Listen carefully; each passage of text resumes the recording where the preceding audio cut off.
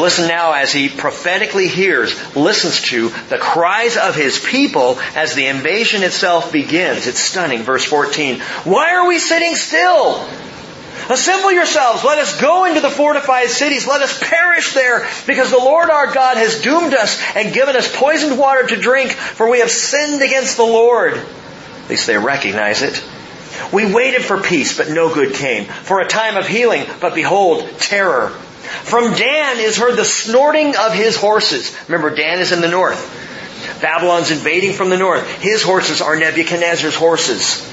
At the sound of the neighing of his stallions, the whole land quakes. Imagine a massive battalion, a massive cavalry of stallions ridden by the Babylonians driving down the land. You can hear the thunderous earthquake of it all. For they come and they devour the land and its fullness, the city and its inhabitants.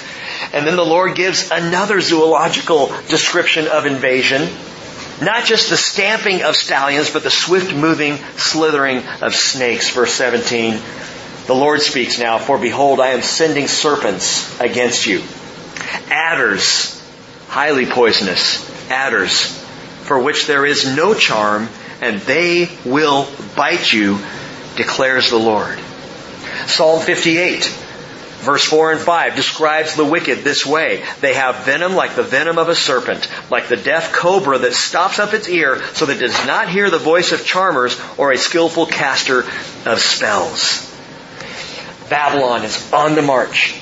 Babylon storming in, stampeding like horses, slithering in like highly poisonous adders, and they cannot be stopped. And Jeremiah sees this before anybody else.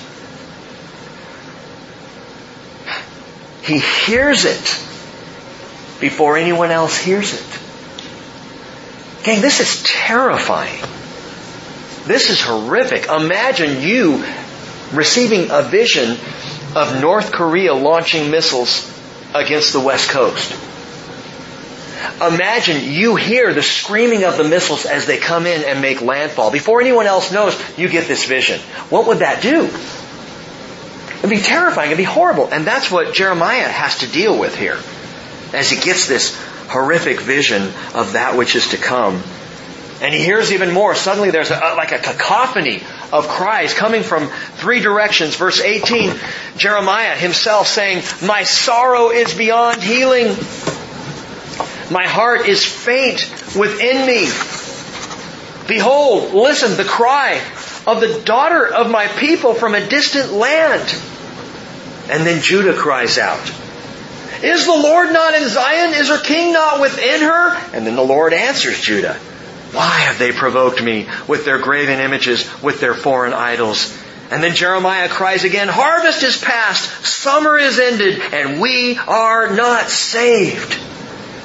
And if possible, if you could take verses 18, 19, and 20 and put them all happening at once, as he screams and cries and the terror of Jeremiah and the terror of the people. In fact, if you look at the three, Jeremiah laments and the Lord loathes the situation that is now upon His own people, and Judah languishes in it.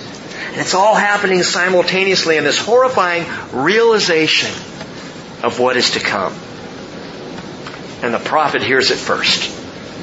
And then he continues in his sorrow, verse 21. For the brokenness of the daughter of my people I am broken. I mourn. Dismay has taken hold of me. Is there no balm in Gilead? Is there no physician there? Why then has not the health of the daughter of my people been restored? Oh, that my head, chapter 9, were waters, and that my eyes a fountain of tears, that I might weep day and night for the slain of the daughter of my people. Oh, that I had in the desert a wayfarer's lodging place, that I might leave my people and go from them, for all of them are adulterers, an assembly of treacherous men. Now listen, verses 1 and 2 of chapter 9. Some scholars have said they can't both be Jeremiah because they're so different.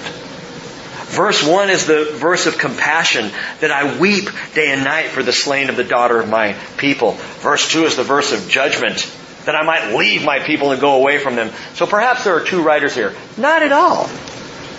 This actually makes perfect emotional sense. You ever love someone so much that their sin choice both breaks your heart and pushes them away from you at the same time. That's what's happening with Jeremiah. He loves his people. It tears his heart out that they have chosen this rebellion, and yet at the same time, he can't stand to be around them.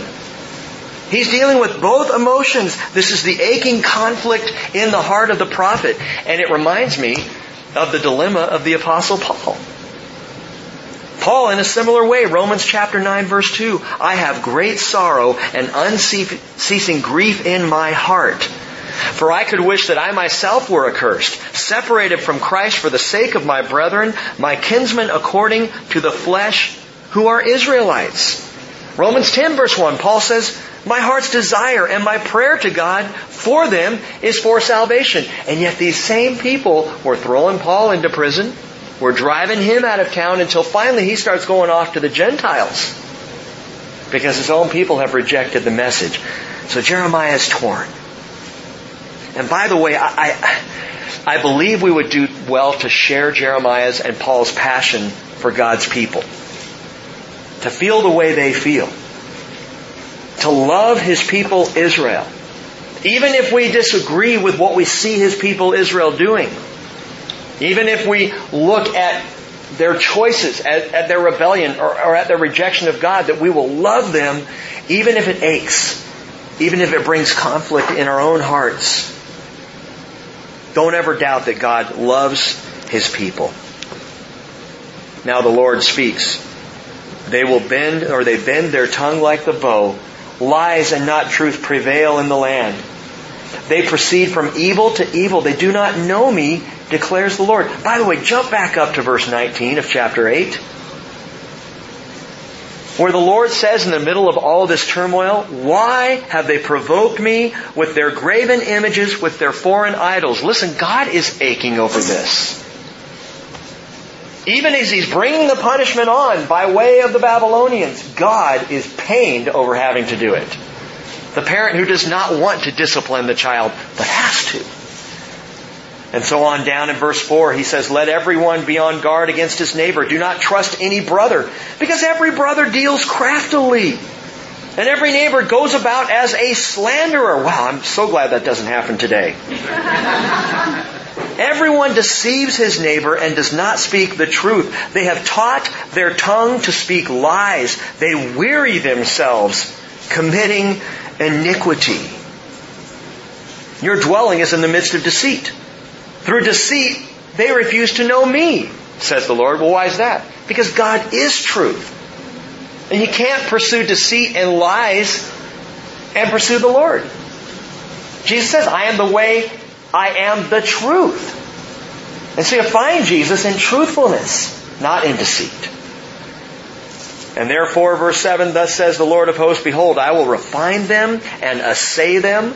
Remember that word assay is like a smelter, refining pure metal, gold or silver, refining out all the dross. For what else can I do because of the daughter of my people? Their tongue is a deadly arrow, it speaks deceit. With his mouth one speaks peace to his neighbor, but inwardly he sets an ambush for him. Shall I not punish them for these things, declares the Lord? On a nation such as this, shall I not avenge myself? Verse 10 he says, and listen to now the pain comes out of the heart of the Lord. For the mountains I will take up a weeping and wailing. And for the pastures of the wilderness a dirge. Because they are laid waste, so that no one passes through. And the lowing of the cattle is not heard.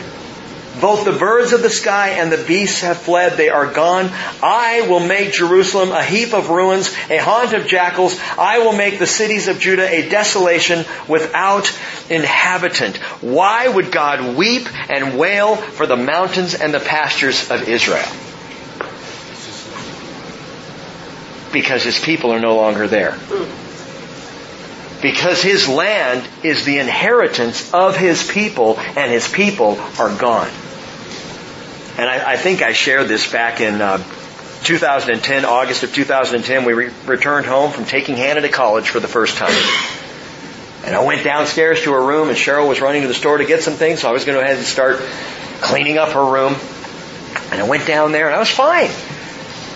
Until I looked on her dresser, and there was a tiny little heart-shaped ceramic kind of ring case that said Hannah on it. And I lost it. I bawled my eyes out. It's the most embarrassing thing. I'm glad I was alone. I'm standing there in her room. Why was that so upsetting? It was more upsetting than saying goodbye to her at Whitworth University. Why? Because this was what was left of Hannah, and Hannah wasn't there. And it broke my heart. And I had to go upstairs and call Cheryl. Just come home. When you come home, we'll do this together. I can't do this myself. She's like, I married a moron, she's thinking, This is the Lord looking at His land that is now empty of His people, and He mourns over it. And He is heartbroken because of it. Verse 12, who is the wise man that may understand this? And who is he to whom the mouth of the Lord has spoken that He may declare it? Why is the land ruined, laid waste like a desert, so that no one passes through? The Lord said, because they've forsaken my law which I set before them, and have not obeyed my voice, nor walked according to it, but have walked after the stubbornness of their heart, and after the Baals, as their fathers taught them. Therefore, thus says the Lord of hosts, the God of Israel, behold, I will feed them, this people, with wormwood, and give them poisoned water to drink. I will scatter them among the nations, whom neither they nor their fathers have known, and I will send the sword after them until I have annihilated them. Now hang on. He's not talking about the annihilation of every last Jew. He's talking about the annihilation of those who, back in verse 2 of chapter 7, of those who enter by these gates to worship the Lord, but their hearts aren't in it. I will annihilate those of false religion. Those who really don't believe what they say they believe. Those for whom it's all a show. Church, listen. 1 Corinthians chapter 10 verse 11, Paul says, these things happened to them as an example. Talking about Israel. They were written for our instruction, upon whom the ends of the ages have come. God would talk to you and to me tonight. This is not just a history lesson. This is what happens when people feign obedience to the Lord. They show up at church, they're going to temple, but their lives are idolatry. And we got to understand this. Wormwood in the Hebrew is the word la'anah. La'anah, which literally means translated bitterness, there in verse 15. Wormwood is used 8 times in the Hebrew Scriptures. 4 times by Jeremiah in Jeremiah and Lamentations. In Proverbs chapter 5 verse 4, wormwood is the description of an adulterous woman.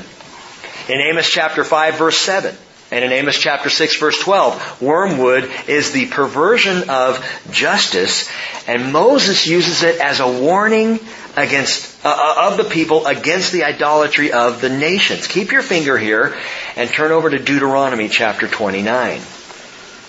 Deuteronomy 29. And turn quickly. Verse 16.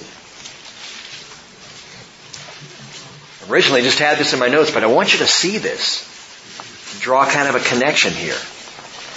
Remember, Deuteronomy are the last words of Moses. He's coming back. He's going back over the law. He's reteaching the people. He's at the end of his life. And so he's covering it all one more time to make sure they get it. In Deuteronomy 29 verse 16.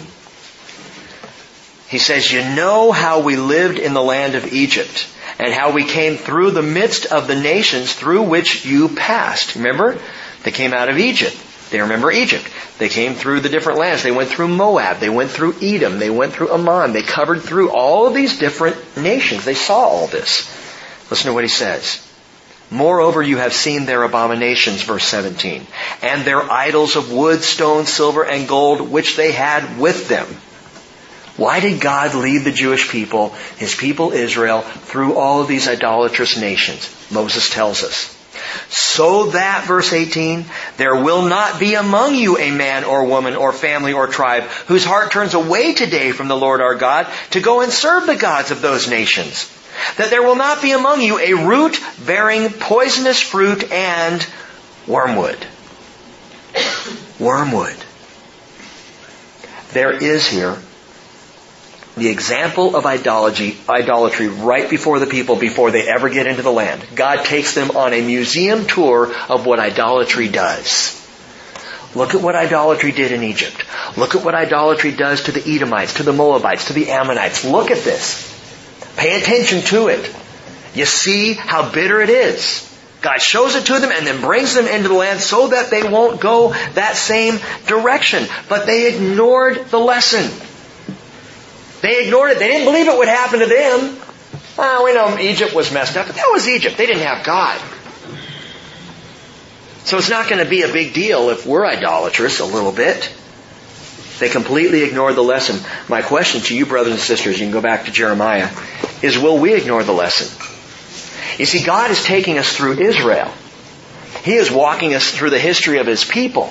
And He's saying, look at what the idolatry did to them. Look at the bitterness it caused. Will you go that same route? Or will you learn the lesson that they refused to learn?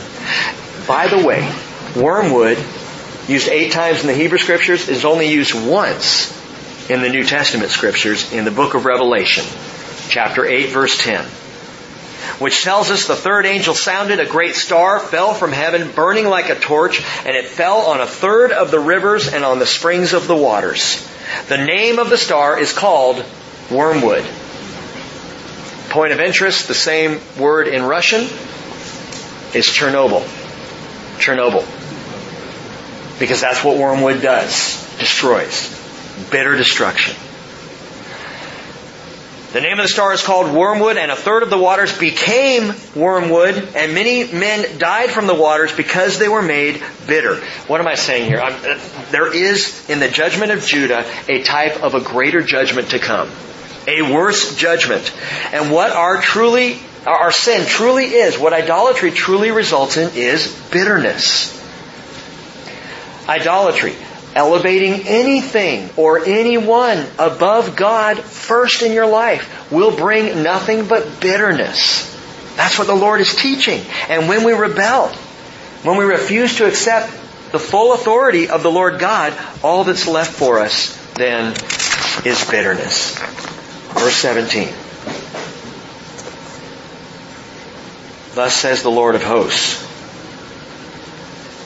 consider and call for the mourning women that they may come, and send for the wailing women that they may come. Let them make haste and take up a wailing for us, that our eyes may shed tears, that our eyelids flow with water. Whoa, wait a minute. What? Did you catch what he just said? He didn't say that your eyes may shed tears. He didn't say that your eyelids flow with water. He says our. Because our God is the great identifier. Because He identifies with our tears. Because when we weep, He weeps. When our hearts are broken, His heart is broken. As He watches the heartache and the heartbreak, even of Jeremiah, it breaks God's heart. As He calls upon the weeping and the wailing over His people, as this disaster descends upon them, He says, it's our tears. Not yours, ours together collectively. Gang, Jesus came to prove to us the great identification of God with His people. Jesus, the Word made flesh. That we would understand, the Hebrew writer says in Hebrews 2:17, He had to be made like His brethren in all things, so that He might become a merciful and faithful high priest in all things pertaining to God, to make propitiation for the sins of the people. That we would see and would know, and could know even right now, God knows exactly how I feel. God understands when I am sorrowful. God gets it when I'm depressed. God knows what it feels like physically as well as spiritually to be heartbroken. We don't just read of a distant God of the Old Testament, God of Abraham, Isaac, and Jacob, who says, hey, when you hurt, I hurt too. Yeah, but you're God. So I don't know that you really know. And God put on flesh, and His fleshly heart broke, just like yours, and just like mine, because God is the great identifier. Verse 20, now hear the word of the Lord, O you women, and let your ear receive the word of His mouth. Teach your daughters wailing, and everyone her neighbor a dirge. For death has come up through our windows. Sounds like a flood, doesn't it? It has entered our palaces to cut off the children from the streets and the young men from the town squares. Speak, thus says the Lord, the corpses of men will fall like dung on the open field and like the sheaf after the reaper, but no one will gather them. Back in 1976, the band Blue Oyster Cult had their one great hit, Don't Fear the Reaper. The great cowbell song. Don't fear the reaper. It was a song written about eternal love even after death. It's the idea behind it. Problem is, without the redemption of Jesus, we'd better fear the reaper. And the picture here of the reaper, he's going through and he takes his sickle, swings it, and picks up the sheaf and tosses it behind him, and it floats down to the ground, having been reaped. God says, that's what's going to happen to you, Judah. That's what's going on here. Revelation 14 verse 15 tells us we ought to fear the reaper if we're not in Jesus. Another angel came out of the temple crying with a loud voice and said to him who sat on the cloud, Put in your sickle and reap, for the hour to reap has come because the harvest of the earth is ripe. And then he sat on the cloud, he swung his sickle over the earth, and the earth was reaped. And we're talking about final destruction. We're talking about Armageddon. Yeah, we should fear the reaper unless we're in Jesus. In which case, perfect love casts out that kind of fear. Verse 23. You with me? Okay. Thus says the Lord, let not a wise man boast of his wisdom, and let not the mighty man boast of his might. Let not a rich man boast of his riches, but let him who boasts boast of this, that he understands and knows me, and that I am the Lord who exercises loving kindness, justice, and righteousness on the earth, for I delight in these things. Note the contrast here. By the way, I'd love to spend more time. Maybe we'll do a Sunday on just those two verses. But note the contrast. 3 big things to man. You could even call them mankind's big 3. Wisdom, might, and riches. Wisdom, might, and riches. These are the big 3 for the human race. Okay? Contrast those to the Lord's big 3. Loving kindness, justice, and righteousness. Oh, human beings have their 3. God has His. Verse 23 is humans. Verse 24, God's. Boast in knowing Him. That is what He's all about. Loving kindness and justice and righteousness. Verse 25, Behold, days are coming, declares the Lord, that I will punish all who are circumcised and yet uncircumcised. What does that mean? It means it's just going through the motions. He's saying to Israel, saying to Judah, you may be physically circumcised, but you are not spiritually circumcised. And then he goes on in verse 26, Egypt and Judah, and Edom, and the sons of Ammon, and Moab, and all those inhabiting the desert who clip the hair on their temples, for all the nations are uncircumcised, and all the house of Israel are uncircumcised of heart. In this stunning statement, God says, Israel, you may be physically circumcised, but you're as spiritually uncircumcised as all of the nations. He actually hand in hand refers to Judah and Egypt together, because he says, you're just like the nations. You're acting like the nations. You're being like the nations. And man, this hit me. It's like God saying, Rick, the church is acting an awful lot like the world these days. We are not going to proclaim or project the glory of God by looking worldly. That's not how you do it. The message of the gospel, the message of the cross, the humility of people who realize, hey, we're no better than the world. We are sinners, but we're sinners saved by the blood of Jesus. That's the message. And it is only by being different than the nations that the nations can see the difference and desire what God has for them. It says, those who clip the hair on their temples. That's an interesting phrase, isn't it? The King James Version leaves it out altogether. King James just kind of translates that to the corners of the land. That's not what it says. It's one of the areas where King James, I think, was just slightly out to lunch, just for one verse there. All those inhabiting the desert who clip the hair on their temples. That's the Hebrew kesutz peah. And it literally is cut the corners. All those who cut the corners. And it was a hairstyle, literally, among Arab tribes who were honoring Bacchus, the god of wine. So they would clip their hair, and it was a certain look that they had. A certain image. And the people of Israel, the people of Judah, thought that was kind of a cool image. Look like the nations. Look like the world. Oh, I like that haircut. That's cool. Yeah, but you see, that haircut actually depicts Bacchus. Well, that's okay, but it's a cool image. It's a cool look. Leviticus 19:27, God said, "You shall not round off the side growth of your heads, nor harm the edges of your beard." What's that all about, Lord? I can't cut my hair the way I want to. No, you can do that. Just don't cut it in a way that makes you look like an idol worshiper. Don't do things that make you look like the world. Be different. Be holy because I'm holy. Okay, here's the bottom line. You can't cut corners with God. You cannot cut corners with God. You can't come into church and give a little tithe, light a candle, sing a song, call it good, and then go off and live like the nations. Doesn't work. Judeans showing up at temple, doing all the sacrifices, but they're cutting corners. They're idolatrous in behavior. Romans chapter 2 verse 28 says, "He is not a Jew who is one outwardly, nor is circumcision that which is outward in the flesh. He is a Jew who is one inwardly, and circumcision is that which is of the heart, by the Spirit, not by the letter. And his praise is not from men, but from God." Paul said that. Jesus said in John 17:15, "I do not ask that you take them out of the world, but to keep them from the evil one. They're not of the world, even as I am not of the world. Sanctify them in the truth. Your word is truth." And truly that's what tonight is about, sanctification in the truth. And I might put it this way, he is a Christian who is one inwardly, not just outwardly. Outward Christianity only without the heart is idolatry.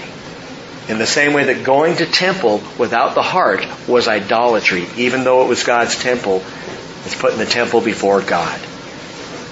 Now the culmination of this temple address comes in a sarcastic song. Jeremiah 10 is a sarcastic song, a polemic psalm, if you will. It's a judgment and it's a warning, and in it, God quickly will cut a sharp contrast between idolatry and His majesty. And He just starts off, and it's just those two things. The stupidity of idolatry and the sagacity of His majesty. I'll explain that in just a second. But first, the stupidity of idolatry. Verse 1, chapter 10. "Hear the word which the Lord speaks to you, O house of Israel." Where's Jeremiah right now while he's speaking? He's at the temple. He's still at the temple. This whole thing has taken place at the temple. Can you imagine? Imagine being one of the people of Judah standing around listening to him give this teaching, this message. As tears are streaming down his face as he's seeing what he's talking about, and they're going, wow, he's going off. And he comes down to it. "Listen up, everyone," he says, verse 2. "Thus says the Lord, do not learn the way of the nations. Do not be terrified by the signs of the heavens, although the nations are terrified by them." And the signs of the heaven, he's not talking about astrology here. He's talking about belief in like comets and meteors and eclipses and these big signs that the pagan nations saw as portents or omens of bad things. Like back in the late 80s, the Heaven's Gate cult. Remember that cult? That they believed that with the coming of the Hale-Bopp comet, which I one time called the Halle Berry comet. Made a little confusion there. The Hale-Bopp comet. And the Heaven's Gate cult believed that with the coming of that comet, they would be lifted up and saved, and so they committed suicide so their spirits could go up to be with the comet. In this age, this stuff still goes on. And so the signs of the heavens, don't be terrified by these. God says to His people through Jeremiah, speaking to Judah, don't be afraid of these. For the customs of the peoples are delusion. Because it is wood cut from the forest. Now He's going to take you through the process of making an idol. You go into the forest, you cut wood. The work of the hands of a craftsman with a cutting tool. Now you shape that wood. And they decorate it with silver and gold. They fasten it with nails and hammers so that it will not totter. Like a scarecrow in a cucumber field are they. They cannot speak. They must be carried because they cannot walk. Do not fear them. They can do no harm, nor can they do any good. It is the stupidity of idolatry. This description is great. It describes the impotence of the idol. The idol that starts out a tree with no sentience, chopped down, carved by the craftsman, covered up with silver and gold. Sounds kind of like a Christmas tree, but we won't go there tonight either. Stood up, and then it's fastened with nails because it can't stand up on its own. You got to stick nails in the bottom to hold it up, otherwise the thing will fall over. That's how stupid this is. It can't speak. You can go to your idol all you want and say, oh, I just need some sound advice. I need some wisdom. I need some comfort. And it sits there and does nothing. And he says in this ridiculousness, it can't walk. As a matter of fact, your idol's going to be a burden for you because you got to carry it wherever you go. They would have these big parades in Babylon and they'd be lugging these idols along. Oh, hail the idols, as they're carrying them. And the stupid things can't even walk down the street. The stupidity of idolatry.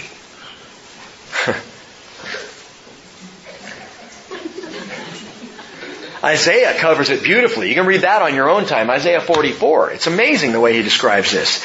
In Psalm 115, and we're not sure if the author was Moses or Jehoshaphat or Ezra. One of the three of them wrote Psalm 115. But it says the following about idols. They have mouths, but they cannot speak. They have eyes, but they cannot see. They have ears, but they cannot hear. They have noses, but they cannot smell. They have hands, but they can't feel. They have feet, but they can't walk. They can't make a sound with their throat. And then he says this, listen, those who make them will become like them. It means we become like whatever we worship. And idols are unseen, unfeeling, immovable, deaf, dumb, blind. They can't do any good. Compare that with what I call the sagacity of His Majesty. Sagacity, I just needed a good S word. It means acute, penetrating discernment. Great wisdom. Stupidity of idolatry, the sagacity of God's majesty. Picking up in verse 6, there's none like you, O Lord. You are great, and great is your name in might. Who would not fear you, O King of the nations? Indeed, it is your due. For among all the wise men of the nations and in all their kingdoms, there's none like you. Amen. And he goes on and says, but they are altogether stupid and foolish. I love the Bible just calls it as it is. They're just idiots. The idol worshippers and the idols themselves, just dumb. They're foolish in their discipline of delusion. Their idol is wood.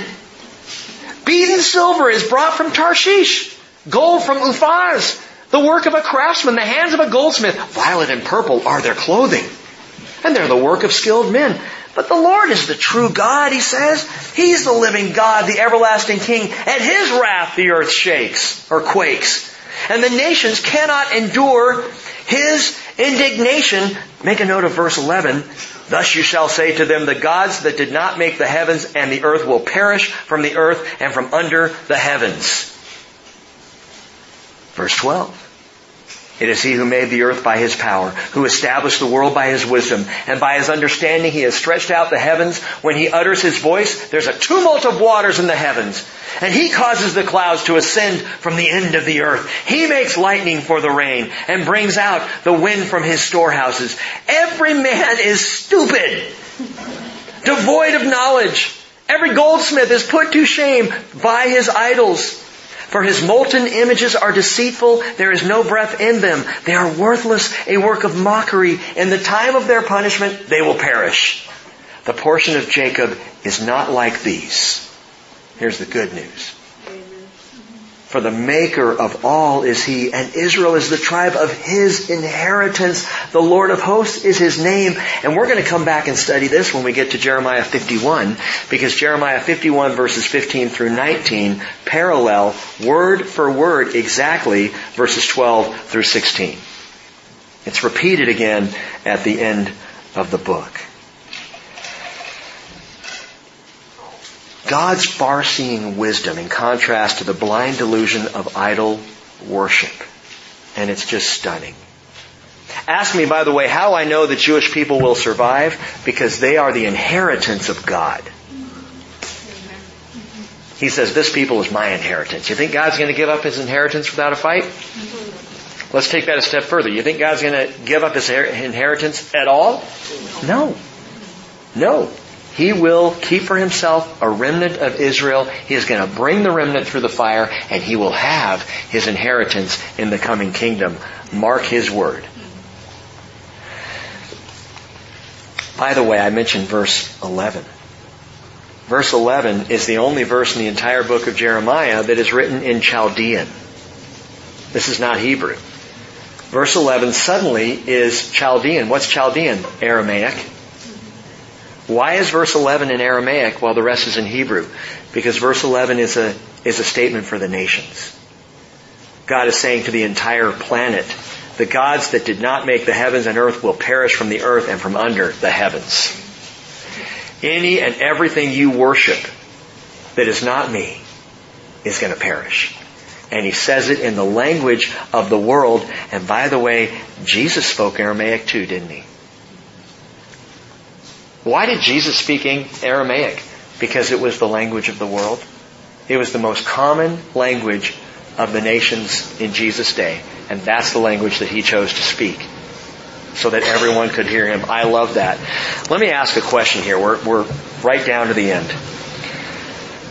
If idols are so very stupid, if they're so inane, if they're so empty, if they're so worthless, if they're so powerless, why does the Bible speak out against idolatry so much? If there's nothing to them, why is this an issue from Genesis to Revelation? Idolatry is dealt with over and over and over and over by the Lord. Why, if there's so little to them, if they themselves are so phony? And the answer is this. Because the demonic realm behind them is so real. The idols are a deception. They can do nothing. But the Apostle Paul wrote in 1 Corinthians 10:20, the things which the Gentiles sacrifice, they sacrifice to demons and not to God. I don't want you to become sharers in demons. That's why idolatry is so dangerous. Because behind every single idol, be it an idol of stone or gold or wood, be it a car or a house or success or a sports team, behind every single idol or a singer, a musician, is a demon. And a demon who would dissuade you, who would get you off track from a real relationship with God. And you know, there are even demons in church buildings. There are demons in denominations. There are demons in traditions. Anything possible that would get between you and an authentic relationship with God the Father.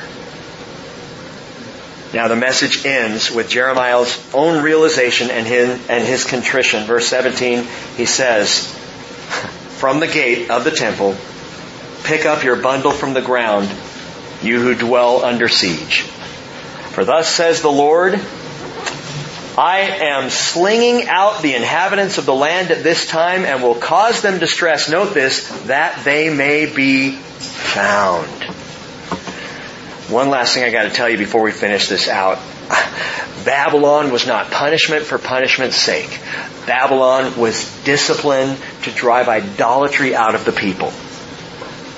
God took His people to Babylon not just because they needed a spanking, but because they needed learning. And remember that. He takes them into the seat of idolatry so that they can be disciplined in hopes that the real heart of His people might be found.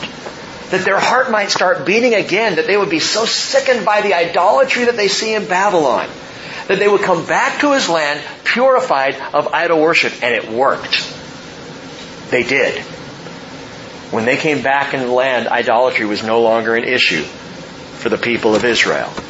Verse 19, now Jeremiah speaks out the end of this message. Woe is me. I can almost see him slumping down on the ground in the gate of the temple as the people are wandering off in disbelief and in rejection and rebellion. All that he's just said, they're not listening. Woe is me because of my injury. Literally my breaking. My wound is incurable. But I said, truly this is a sickness and I must bear it. My tent is destroyed. All my ropes are broken. My sons have gone from me and are no more. Wait a minute. Jeremiah didn't have children. His people. This is how much love he has for his people.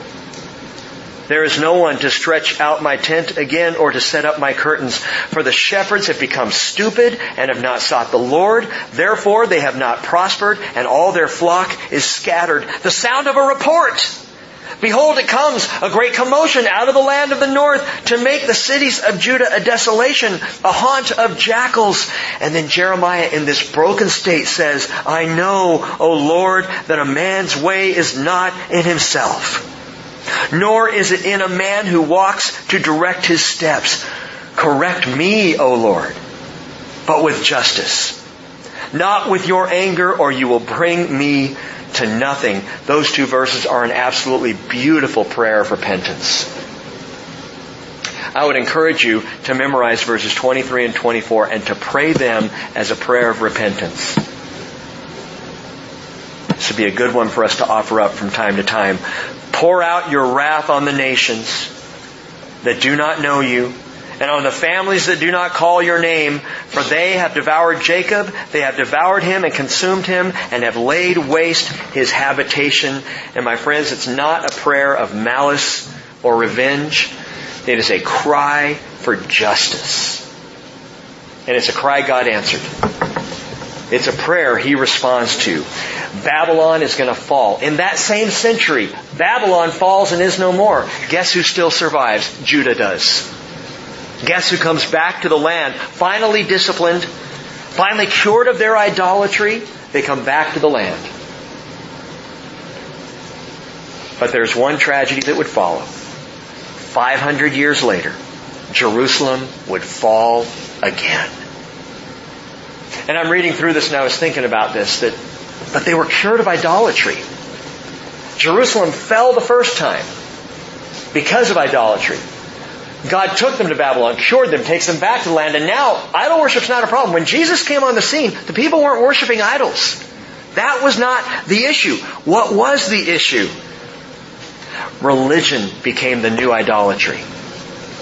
They had replaced idolatry with religious Judaism.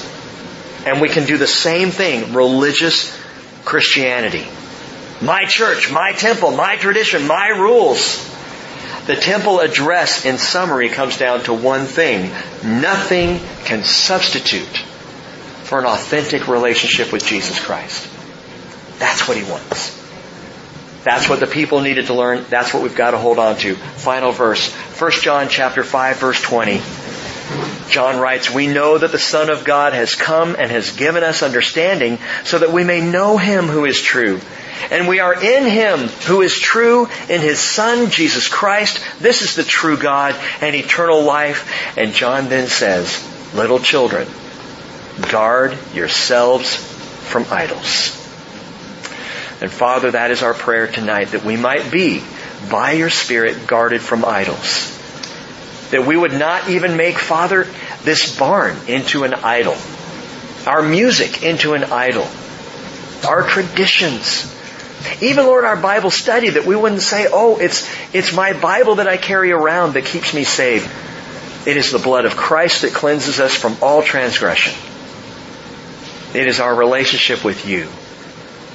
And Lord Jesus, my prayer is that we might just walk in that genuine, authentic relationship prayerfully day unto day, closer to You, our first love, our only love. Guard us, Father, from idols. We pray in Jesus' name. Amen.